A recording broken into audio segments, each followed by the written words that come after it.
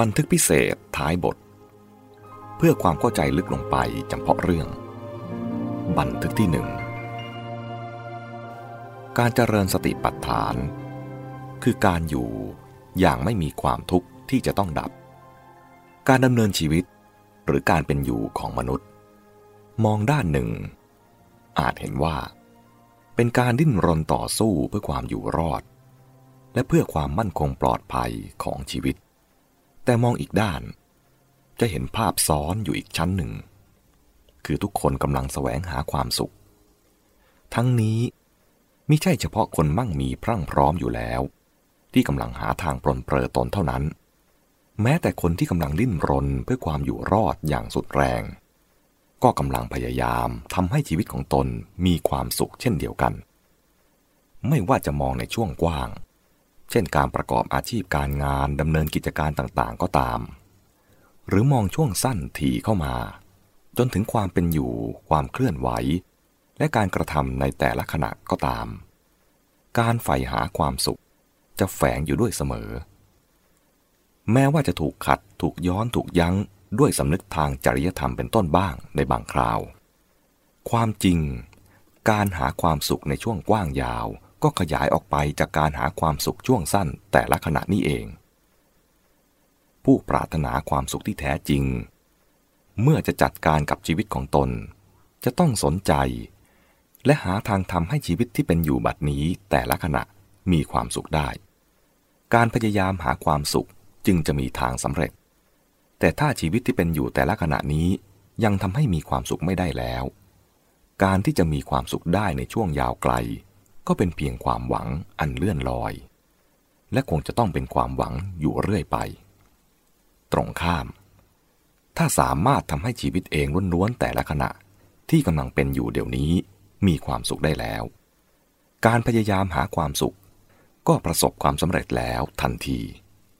เมื่อได้ปัจจัยแวดล้อมอื่นอำนวยก็มีแต่จะสุขสมบูรณ์ยิ่งขึ้นไปกระบวนการหาความสุขของมนุษย์ซึ่งมองเห็นได้แม้แต่ช่วงสั้นแต่ละขณะก็คือเกิดความอยากขึ้นหรือทำความอยากให้เกิดขึ้นและทำการต่างๆเพื่อสนองความอยากนั้นเมื่อได้สนองทำให้ความอยากสงบระงับลงก็ได้รับความสุขยิ่งเร้าความอยากให้แรงมากก็ต้องสนองระงับแรงขึ้นและได้รับความสุขมากขึ้นความสุขจึงได้แก่การสนองระงับความอยากถามว่าความอยากคืออะไรไม่ต้องตอบโดยตรงที่ชัดก็คือเมื่อเกิดความอยากขึ้นแล้วจะมีอาการแสดงออกสำคัญ2 อย่างคือ 1. ความขาดความพร่องไม่มีสิ่งที่อยากไม่ว่าขาดแคลนจริงหรือความขาดแคลนที่สร้างขึ้นเองและ 2. ความกระสับกระส่ายกระวนกระวายหรือถึงกับทุรนทุรายเพราะถูกเหนี่ยวรั้งหรือถูกดึงให้ยืดตึงออกไปจากสภาพที่เป็นอยู่ขณะนั้นๆทำให้สงบนิ่งอยู่ไม่ได้ต้องดิ้นรนหาทางทำให้ความกระวนกระวายนั้นสงบระงับไปเมื่อได้สนองความอยากก็กลับเต็มเป็นปกติและทำให้ความร้อนรนกระวนกระวายสงบลงระงับหมดไปเวลาช่วงนั้นคือการได้รับความสุขแต่ถ้าความอยากไม่ถูกสนองระงับไม่สงบไปก็เกิดความทุกข์ความขาดแคลนและความกระสับกระส่ายกระวนกระวายนั่นเองเป็นสิ่งบีบคั้นเป็นความทุกข์ยิ่งอยากมากก็ยิ่งพร่องยิ่งกระวนกระวายมากและความทุกข์ก็ยิ่งแรงมากความจริงก็เริ่มทุกข์ตั้งแต่เริ่มอยากนั่นเองเพราะพอเริ่มอยากก็เริ่มกระวนกระวายโดยนัยนี้จึงพูดได้อีกสำนวนหนึ่งว่าการหาความสุขตามปกติของมนุษย์ก็คือการเร้าความทุกข์ขึ้นแล้วหาทางสงบระงับความทุกข์นั้นลงไปคราวหนึ่งหรือความสุขก็คือการดับทุกข์ได้นั่นเองยิ่งถูกเร้าให้ทุกข์แรงเมื่อสนองระงับก็ยิ่งรู้สึกได้สุขมากตามปกติระยะเวลาที่เริ่มอยากเริ่มพร่องกระวนกระวายมีทุกข์แล้วแต่ยังไม่ได้สนองระงับจะยาวนานหรือยาวนานมากส่วนเวลาที่ได้รับการสนองระงับสงบไปได้มักจะสั้นนิดเดียวชีวิตมนุษย์ที่ระคนด้วยสุขทุกข์จึงมากด้วยทุกข์ และต้องเอาความหวังเป็นเครื่องหล่อเลี้ยงแต่ที่ร้ายแรงก็คือมีความอยากมากมาย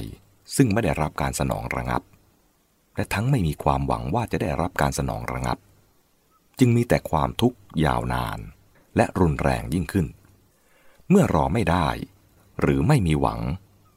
มนุษย์จำนวนมากก็จะดิ้นรนทุกรูปแบบถ้าสนองระงับทุกข์ไม่ได้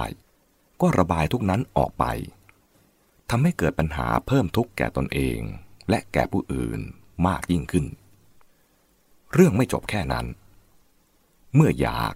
และดำเนินการให้ได้ตามอยากก็ย่อมถูกขัดถูกแย้งบ้างหรือแรงกว่านั้นเมื่ออยู่ร่วมกันต่างคนต่างอยากพออยากก็อาจจะถูกแย่งชีวิตที่อยู่ด้วยความอยากจึงต้องมีความขัดใจโกรธเกลียดแค้นเคืองจนถึงเบียดเบียนทำร้ายกันความทุกข์ความเดือดร้อนและปัญหาต่างๆที่เกิดจากความโกรธเกลียดทำร้ายกันนั้นก็ควบคู่หรือตามมาด้วยยิ่งอยากมากอยากบ่อยความขัดใจและความทุกข์ก็ยิ่งมากยิ่งบ่อยคำว่าอยากในกรณีนี้อยากด้วยตัณหาถ้าอยากแบบฉันทะเมื่อถูกขัดอาจกลายเป็นสนุกไปยิ่งอยากด้วยตัณหามากอยากบ่อยความขัดใจและความทุกข์ก็ยิ่งมากยิ่งบ่อยแต่ร้ายยิ่งกว่านั้นอีกเมื่อฝากความสุขไว้กับความอยากและกระบวนการสนองระงับความอยากจนเคยชินต่อไปเมื่อไม่มีสิ่งที่อยากไม่พบสิ่งที่น่าอยากหรือสิ่งที่เคยอยากก็หายอยากเสียแล้วว่างจากกิจกรรมสนองความอยากหรือไม่รู้จะอยากอะไรก็จะมีแต่ความเบื่อหน่าย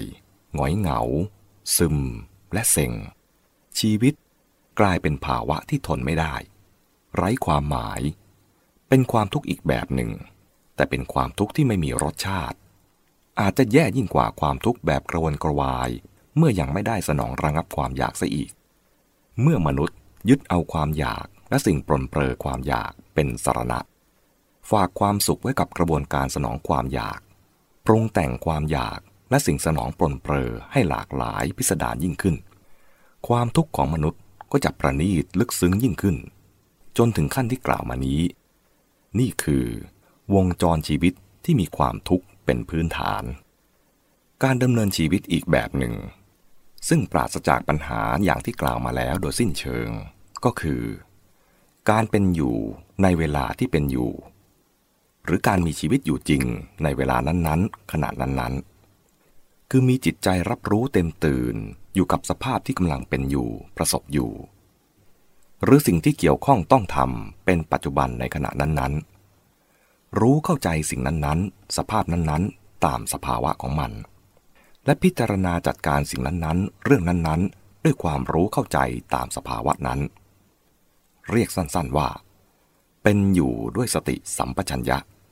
หรือด้วยสติปัญญาตามหลักสติปัฏฐานซึ่งมีหลักการดังได้บรรยายมาแล้วจะเรียกว่ามีสติตามทันปัจจุบันหรือมีชีวิตอยู่ในขณะปัจจุบันก็ได้ผู้ที่เป็นอยู่ตามหลักการนี้ชื่อว่าเป็นผู้มีชีวิตอยู่อย่างแท้จริงคนจำนวนมากไม่ได้มีชีวิตอยู่เพราะชีวิตของเขาอยู่ในอดีตบ้างอยู่ในอนาคตบ้างผู้มีสติตามทันปัจจุบันหรือมีชีวิตอยู่ในขณะปัจจุบันชื่อว่าเป็นผู้มีชีวิตอยู่อย่างแท้จริงอย่างนี้เมื่อมีชีวิตอยู่เต็มที่ในขณะนั้นๆก็ไม่มีความขาดความพร่องและไม่มีความเครียดกระวนกระวายที่เกิดจากถูกความอยากเหนี่ยวหรือดึงให้เป็นเหมือนยางที่ยืดออกไปผู้มีสติอยู่อย่างนี้รับรู้และเสวยอารมณ์แต่ละขณะอย่างเต็มบริบูรณ์เสร็จสิ้นไปทีเดียวจึงมีความสุขเต็มอิ่มอยู่ในตัวทันทีทุกๆขณะ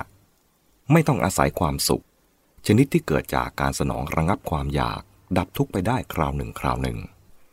คือไม่มีความทุกข์เกิดขึ้นที่จะต้องคอยตามดับจึงเรียกง่ายๆว่าความเป็นอยู่อย่างไร้ทุกข์ซึ่งหมายถึงการมีความสุขบริบูรณ์อยู่ในตัวแล้วตลอดเวลานี้คือการเปลี่ยนจากความเป็นอยู่อย่างมีความทุกข์เป็นพื้นฐานมาเป็นความเป็นอยู่อย่างมีความสุขเป็นพื้นฐานหรือ มีความไร้ทุกข์เป็นพื้นฐานผู้ที่มีความไร้ทุกข์หรือความสุขอย่างนี้เป็นพื้นฐานของชีวิตแล้วเมื่อต้องการเสวยความสุขอย่างใดๆที่อยู่ในวิสัยของตนก็เสวยความสุขนั้นๆอย่างได้รับความสุขเต็มที่ถ้ายังเป็นผู้หาความสุขจากความอยากอยู่บ้างแม้ในเวลาที่ไม่มีสิ่งสนองความอยากหรือไม่อาจสนองความอยากก็ไม่ประสบปัญหาเพราะมีความสุขแบบไร้ทุกข์นี้ยืนพื้นเป็นหลักประกันอยู่นอกจากนั้นด้วยเหตุที่ไม่มีเงื่อนปมแห่งทุกข์เป็นปัญหาขัดทวงเหนี่ยวรั้งอยู่ภายในเขาจึงเป็นผู้พร้อมที่จะทำกิจและจัดการปัญหาต่างๆภายนอกไม่ว่าของบุคคลหรือของสังคมอย่างได้ผลดีเต็มบริบูรณ์แห่งความสามารถของเขาว่าโดยหลักวิชาที่กล่าวมานี้คือความหมายของนิโรธที่แปลกันมาว่าความดับทุกข์ซึ่งจะต้องเข้าใจลึกลงไปให้ถูกต้องว่าเป็นการทำให้ไม่มีทุกข์ที่จะต้องดับหรือทำให้เกิดภาวะไร้ทุกข์มิใช่เป็นเพียงการกำจัดทุกข์ที่เกิดขึ้นแล้วทั้งนี้รับกันกับบันทึกที่5ของบทที่4ว่าด้วยปัญหาการแปลคำว่านิโรธซึ่งแสดงให้เห็นว่าความหมายของนิโรธตามที่ว่าในคัมภีร์แต่เดิมคือการไม่มีความทุกข์เกิดขึ้นไม่ใช่ดับทุกข์ที่เกิดขึ้นแล้ว